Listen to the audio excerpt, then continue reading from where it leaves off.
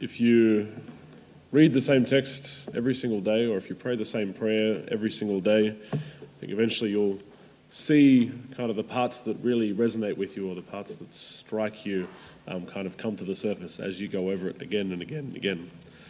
And this psalm that we have today, which is not only our psalm, but also what's being discussed in the letter to the Hebrews passage that we have, Psalm 95, is one that we pray every single day. So as part of the liturgy of the hours or the divine office, there's a thing called the invitatory psalm. So when you start the day, the first hour that you pray begins with an invitatory psalm. It's a way of beginning the day, opening up your lips at the start of the day in prayer.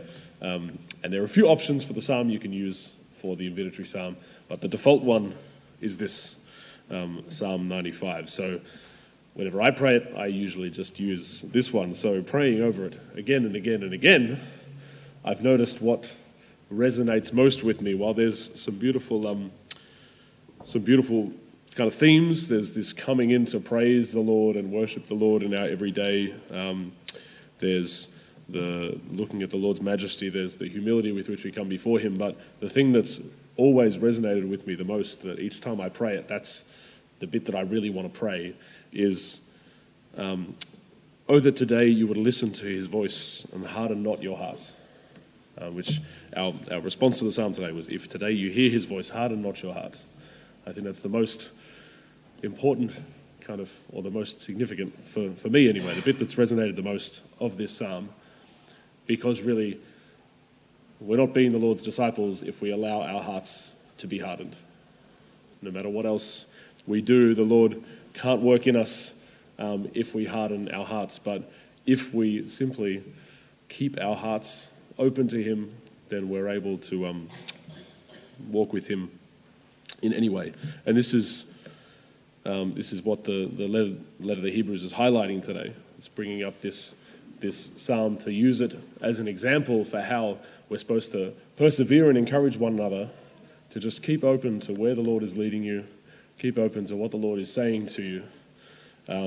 There's the counter-example, which is included in the psalm as well, that this is hearkening back to when Moses and the people were walking through the desert, and God had asked Moses to bring them water from the rock, and he did it in not quite the right way, and therefore there's this thing of the disobedience of the people, the way that they hardened their hearts against the Lord, was why nobody from that generation entered into the promised land.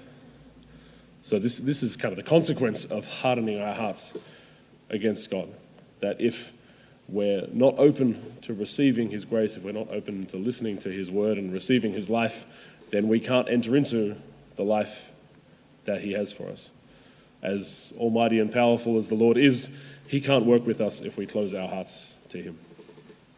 And so another line from our first reading that I wanted to say, it says, "Take care that there is not in any of you, anyone in your community, a wicked mind, so unbelieving as to turn away from the living God." Now, this kind of perseverance that I think this encourages us to is even necessary in the face of challenges, in the face of doubts, in the face of not knowing what God is doing or where God is, that we're still asked to be open to listen to Him, to be open to receive His graces.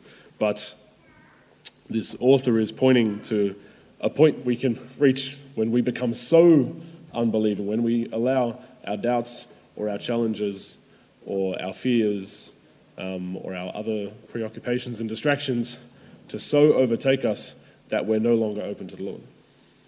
Because there's a truth that even if we're facing great doubts, or even if we don't know where the Lord is and we can't feel Him with us, even if we're being tempted to go in other directions, God still gives us the grace to turn back towards Him, to be open to Him, even if it's just, Lord, get me through this, whatever difficult situation it is.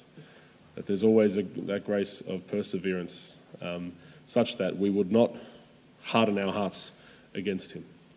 And even if it continues to feel like the Lord isn't saying anything, or that the Lord isn't there, or that the temptations or the challenges or the sufferings, whatever it is, continues, that the Lord's purifying us and strengthening us in love, strengthening us in the power of his Spirit, just by our faithfulness, our openness, and our perseverance in faith.